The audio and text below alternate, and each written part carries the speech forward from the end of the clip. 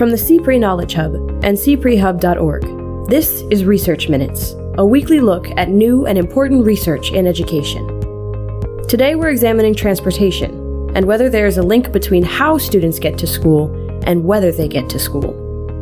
If I have to be on a bus stop at 6 o'clock in the morning and it's cold in February, there's a high probability I might turn around and go back home. We're speaking with Johns Hopkins University researcher Mark Stein, who recently led a study of thousands of urban high school students to understand the link between public transportation use and absenteeism. We estimate that roughly there's a 3% increase in predicted days absent for each 10-minute increase in travel time between the 8th and the 9th grade. We also estimated a 13% increase in the days absent when a student's commute requires more vehicles, and that's approximately an additional day and a half of absence. Stein joined CPRE Knowledge Hub managing editor Keith Humiller to discuss his findings and their potential implications for school leaders, families, and those hoping to understand and address this unique challenge. So figuring out ways to help folks understand what the, quote, realities might be like of that commute, I think might be helpful.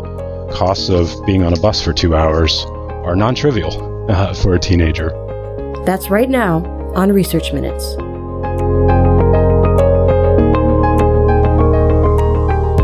Welcome to Research Minutes. I'm Keith Humiller, managing editor of the CPRE Knowledge Hub, and today I'm happy to be joined by Mark Stein, associate professor in the School of Education at Johns Hopkins University and research co-director of the Baltimore Education Research Consortium.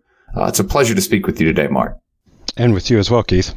Today, we're going to be discussing your new study, co-authored with Jeffrey Grigg, titled Missing Bus, Missing School, Establishing the Relationship Between Public Transit Use and Student Absenteeism, which was recently published in the American Educational Research Journal.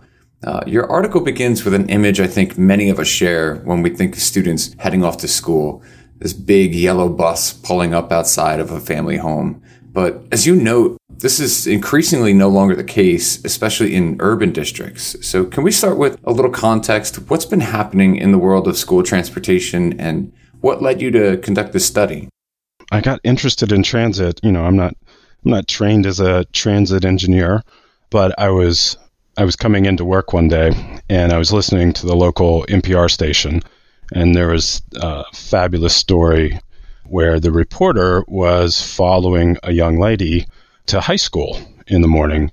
And the entire story was this journalistic expose of what's it like for her as she went from home to her high school. And it cataloged all of the travails that the student encountered on the way to school.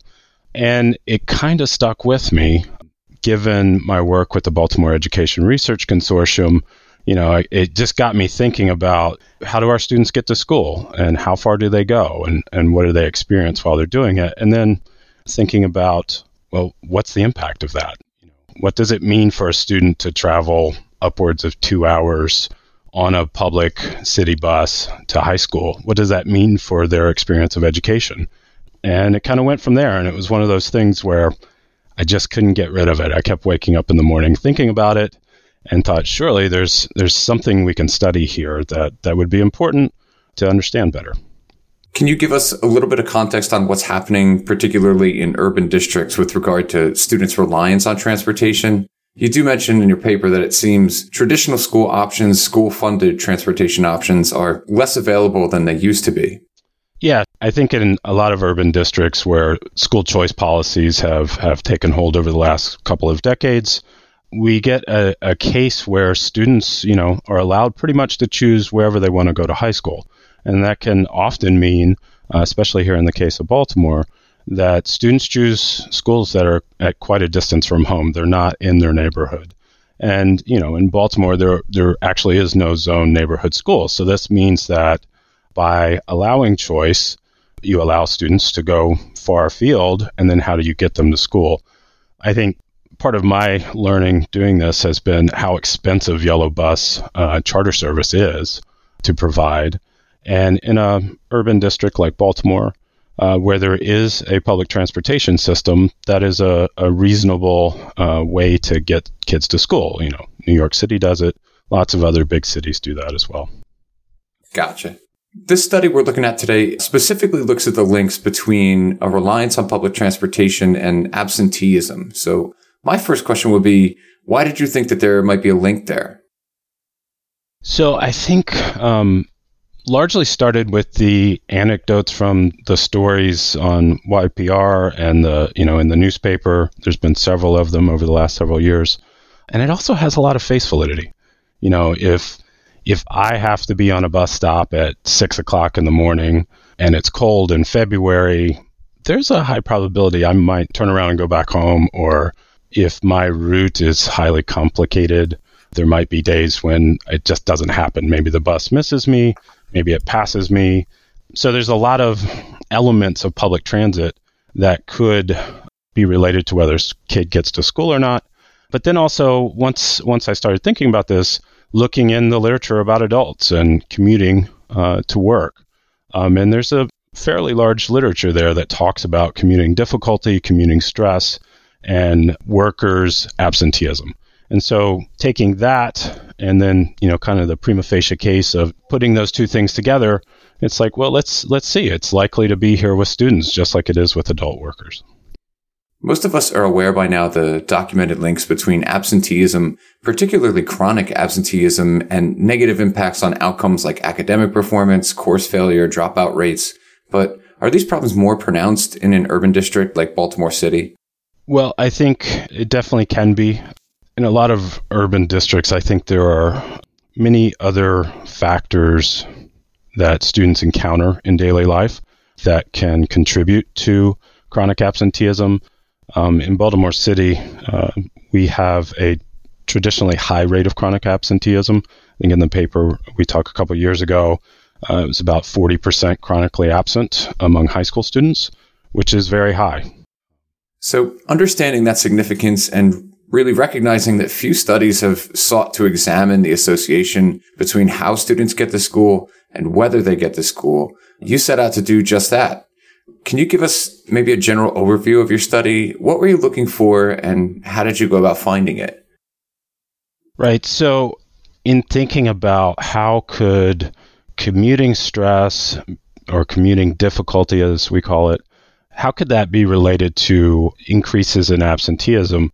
One of the first things you have to confront is there's likely selection bias both into commuting difficulty in terms of increased travel time or increased number of vehicles that a student would need to get to school based on, the school they are choosing, and also into absenteeism itself. So some students may be more likely to be absent than others.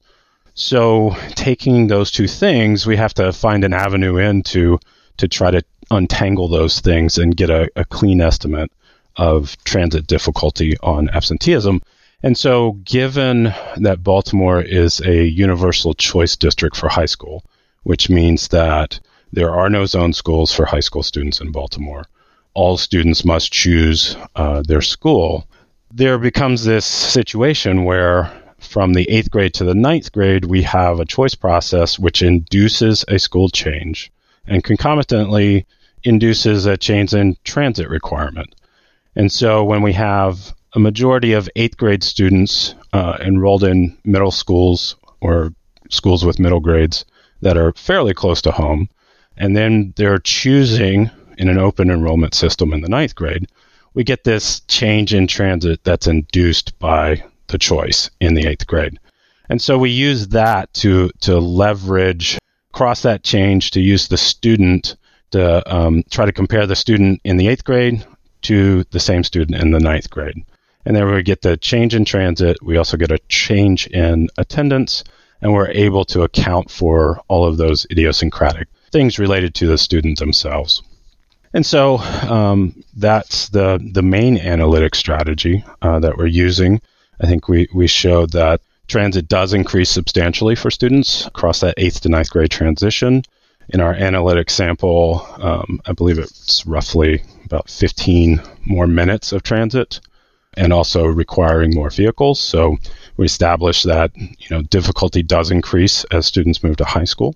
And then the other key aspect that we needed to account for was that you have to worry that changes in school, both within a school year, so changes, let's say, in high school, say transferring high school, or changes in residence, a child moving from one part of the city to another, both of those are potentially ways of bias coming into those estimates. So we condition on what we call stable students, so students that are stably enrolled during the 8th grade year in one school, and also in the 9th grade in their high school, and then students that are also have stable residence across 8th to 9th grade. Could you provide a little bit of scope for us? How big was the study? Yeah. So we began with all students who are enrolled in the 8th grade in Baltimore City. And given our restrictions to stable residence and stable school enrollment, our analytic sample ends up being roughly about 3,000 students, which is a little under 50% of the total 8th grade enrollment. So understanding your approach to this and the kinds of students that you were really looking at, let's jump right into the results. What did you learn about these Baltimore high school students who relied on public transportation?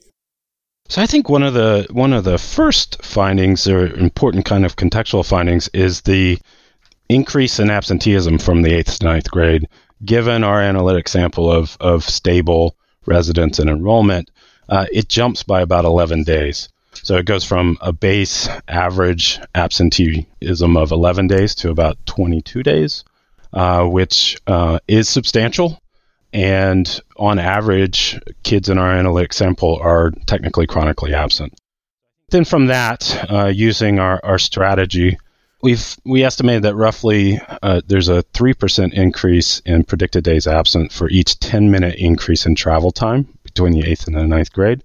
And so if we think about that average student in our sample, they're missing approximately 11 days. That an additional 10 minutes increase in travel time is about a third of a day more absence, controlling for the number of vehicles you would take. We also estimated, holding constant travel time, a 13% increase in the days absent when a student's commute requires more vehicles in the 9th grade than it did in the 8th grade, and that's approximately an additional day and a half of absence. And when you say multiple vehicles, that means transferring on buses, things like that? Yes. So going from needing one bus to get to school to needing two, which would mean you'd have to get off of one bus, wait at a stop, and get on another bus. You had discussed how even as small an increment of time as 10 minutes added onto a commute could have a notable impact on future days missed. And for these kind of commutes, we're talking about commutes that can last upwards of an hour or more, correct? Correct. Yeah. Anecdotally, talking to high school students in the city, I've met numerous students that have commutes of an hour and a half, 2 hours total time, which is, Baltimore's roughly a 10 by 10 box, 10 mile by 10 mile box. So an hour and a half commute is really substantial. Sure. So given those results, what do you think are the major takeaways here for maybe policymakers, administrators, really any stakeholders who are dealing with the issue of absenteeism and also trying to balance that with the transportation needs of their student body?